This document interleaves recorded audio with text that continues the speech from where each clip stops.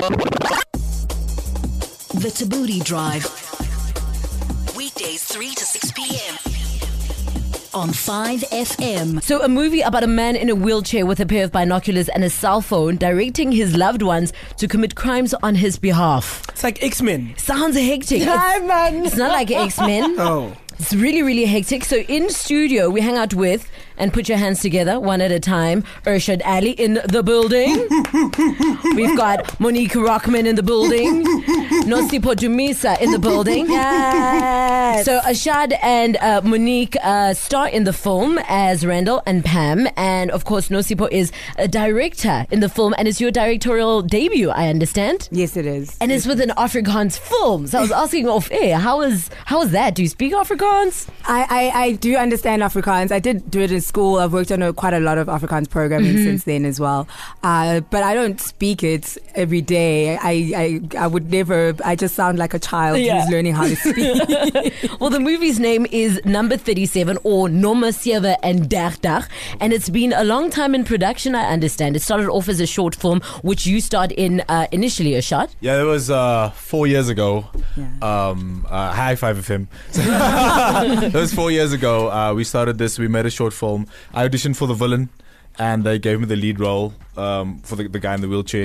And then 4 years later, we made the full feature, and we're going to the premiere tonight in How Johannesburg. exciting! It's Amazing! very exciting, yeah. Incredible! And it comes out in cinema this coming Friday. Yeah. For those who are listening, just a short kind of preview of what the film's about. Monique, do you want to take this one? Oh, I haven't heard her do it yet. Go for it. Come on! No. First time for everything. Hello, everyone. No. So Randall is this small-time wannabe thug who gets in trouble and ends up in a wheelchair because he sells drugs. He's like a thief. And then he gets me in trouble because I'm his devoted girlfriend, and I just end up being his legs. So, I watched the trailer, and basically your character, Monique, gifts Ashad's character binoculars. Yeah. And So- you guys are in date or something? Yeah, so what happens is, like Monique Thank you. very Yeah, Ishad, take it away. said that. So Randall is a petty thief. He's a thug. Petty thief. He's a skurk. He's a scallop. Yeah. What can I say? He's a scully. So he steals and for a living, but he comes from a very impoverished background. There's no money. There's nothing. There's no electricity. There's no food. There's nothing going on. And Randall wants to get out of that. And how he does that is he's been stealing, and he then says he's going to borrow some money from the psychotic moneylender. A real, like if you meet this guy, his name's Emmy. Yeah. He's really crazy. So this guy, when the movie starts on Emmy doing some weird stuff on a man, right? And so Randall goes in there, borrows the money from the guy, and then in the process they rob him. He loses his legs, and during the robbing, and the money. So now he owes this psychotic moneylender a whole lot of money, and this psychotic moneylender wants his pound of flesh, and or he'll kill Pam, or he'll kill Randall, who has no time for the depression that paraplegics go through. Randall has no time to go through that because he needs to fight for his girlfriend's. He's the love of his life. He's the worst boyfriend. FYI. And she falls for it almost, well, I can't say almost immediately because I haven't seen the film, but it seems she almost just goes with what he says. Yeah, she's a strong-willed chick, but she loves him. It's a love story. It's a thriller. You're gonna be on the edge of your seats all the time, but it's also a love story. It's also about a story about people surviving out of the elements, which is what South Africans need. We need to hear stories about people just surviving with what little they have. Yeah. It seems pretty hectic, and I'm interested in what it took for you guys to shoot a film like this, and for you who plays, a guy in a wheelchair, what that must have been like to just be sitting in a wheelchair for an entire film, hanging out with the cast of Nommer 37. What's up? I said it right. So obviously, Ashad, you play a character that's stuck in a wheelchair.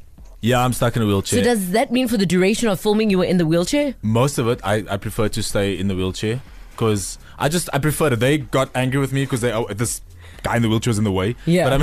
But I preferred it because you don't want to be walking around and then trying to play with your legs that can't work 5 minutes later. So I'd rather stay in the wheelchair and do that. And I also started smoking for the role. I lost a little bit of weight for the role. Did you quit? I quit already. Okay. Yeah. Good for you. So okay, I hear that between the time you were cast for the actual film and you starring in Saint Worcester, you had 5 days to prepare for this character? I had 5 days to prepare for the film. Yeah, I had 5 days. You guys gave me 5 days, and then I was a bit upset about that. And Osipa was like, "Just come and you got to do it." This is how she talks to me, by the way. Just come in. I don't want to hear anything. Just come and let's go. You know. Obviously, but it's what I needed because I was a bit like, I need at least a week or 2 weeks to get into, you know. But it worked. I mean, we started working.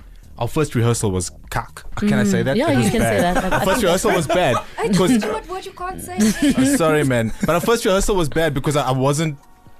You know this. I wasn't He was prepared. very grumble. Yeah. So annoying. Yeah, and then because I had a lot of scenes at the soap, and it was a bit like, oh, it's a lot, and then all of a sudden, boom, this chick, you know, Monique Brockman and Nosipo Dumisa, they just kind of we just all worked like a team, you know, and it flourished. I think. And your brother, if I'm correct, is wheelchair bound as well. So how did that prepare you to prepare for this role? So my brother-in-law is a paraplegic. He's been for 20 years. So I did my research with him. And these guys get depressed. They get even suicidal. Him and his friends, they would talk about how one guy told me how he tried to kill himself, but he couldn't because he couldn't use his hands, you know, to really do it. And it's extremely. I mean, it's quite a thing, you know, to lose your legs. It's quite a thing. We can't even realize how bad it is for somebody to lose their legs, and yeah, I went with that. I went with my research. I was lucky to have access to that kind of research. Kak. I've got a question. So we know that apart from gospel music in this country, Afrikaans music is the highest selling. So they move more units than any other one. Does it work the same in film? Do Afrikaans movies sell a lot at box office and so forth? Well, yeah, they do. They definitely do. I don't know what it is. I can't speak for Afrikaans people and whatever, but we've seen the numbers. They do well. Obviously, things change, though. I think also, even in the Afrikaans community at this point in time, there's a shift and a change of what kind of movies people are wanting to see. And I think the expectation for a long time was that Afrikaans comedies, Afrikaans romantic comedies. But I think there's been a change in that in the last few years. And I think in the next maybe 2-3 years, we're going to see even more films coming out, English speaking, Zulu, Nguni, whatever language, actually. I was actually going to get to that. I mean, across language, the genre that seems to sell is usually the romantic comedy. Yeah. And when you put out a thriller, we don't get that many thrillers come out of South Africa. Yeah. Is there a sense of like kind of nervous? Are they going to like it? Are they going to want to see it? Well, obviously there's a lot of nerves, but I do think that people will like it. I think there's hunger for something new and something different. I think I've seen it even in films like, I mean, I was very surprised at Black Panther. I mean, it did so well, but then it was like a movement in our country. Yeah. And it's not even I mean, I know it's set in Wakanda, but I mean, come it's on, not guys. really ours. It's not really ours. But I think people are just so keen to see themselves represented in all kinds of different ways that I think we're going to see a shift. And filmmakers are taking more risks. I mean, we saw the guys with 5 Fingers making a film a Western, which was a completely But then you different see thing. with the Western, like 5 Fingers, you go and you take a completely new genre, you give people something they've never seen before, and then they just don't go see it. Yeah, so that's the risk I suppose you have to take. But I think, okay, look, we've backed ourselves on this film, and I think people will see it. I hope people see it. Please go see it. But I think it's also one of those things where when you're doing something new, it's always going to be an uncertain thing, and someone has to do it. Otherwise, you're just doing the same thing all the time, and it's formulaic. And I think as an audience, we're more intelligent than that. We want more. Sometimes we just need someone else to show us that we want more. We're speaking the movie Nommer 37, which is shot in the Cape Flats, and we're just having the conversation off air. I mean, there's been many movies that kind of try to depict what the Cape Flats are like, Four Corners being one of them. Are the Cape Flats as bad as they make them out to be? No, I don't think so. No, I think, and this story is testament to that. Nommer 37 is a testament to that. It's a testament. People are poor, and we know when there's poverty, there's a lot of apathy, if I can use that. There's nothing's going to work for us. There's a lot of how else but to steal or to kill or whatever, and be frustrated. But Nommer 37 is a story that talks about how you can survive within that, you know, if you do the right thing. And just to say, we actually made a song with Youngster CPT called Dala Vajemut. Dala Vajemas. Dala Vajemut, exactly. Yeah. But it's Dala Vajemut. And it's about, if you could play the song, it'd be great. But it's about... Request. No, but wow, we added that. but it's about telling people, anybody, whoever you are, because we know it, we're struggling in South Africa. We know how difficult it is. We know that we don't have money. Telling people, but you can still do it if you do the right thing. You want to go to university, go to school. Wrapping up with a cast and director of Nommer, and Dag. So it comes out this Friday. Comes out this Friday. Cinemas around the country. Go catch it. It's a fantastic film for everybody, really, regardless of what culture, language, or whatever you speak. Yeah, that was your question, hey? Please ask it. It was my question. It was the fact that it was in Afrikaans and it's in subtitles. I saw the trailer. Very interesting. But why would I, as a non-Afrikaans speaker, want to go watch it? What is the draw card for me? So I'll tell you a little bit about the inspiration of the film to help you along with that, maybe. It's inspired by a classic called Rear Window. So which was made by Alfred Hitchcock many years ago, and they've since done so many adaptations like Disturbia and other films, right? And the story is something that's so universal that it doesn't really matter what language it is. Then the nature of the story is also that there's a guy using binoculars to watch other people. So it's not about dialogue in this film. It's actually really about the visual of what you're seeing, and that's how the story is told. So my family went to see it last week in Cape Town. And I remember my mom speaks no Afrikaans. My cousin really does not have a lot of positive feelings towards the language, so she really engages with it very little. But they came just to come to support.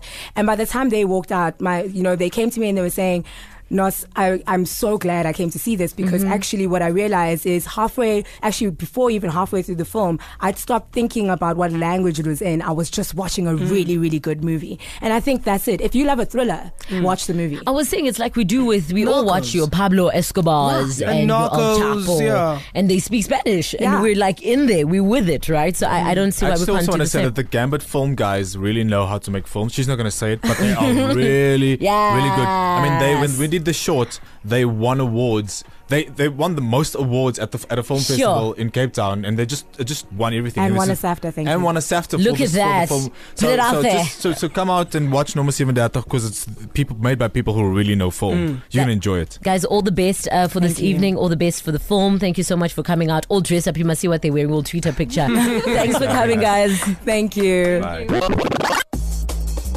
The Thabooty Drive. Weekdays 3 to 6 p.m. on 5 FM.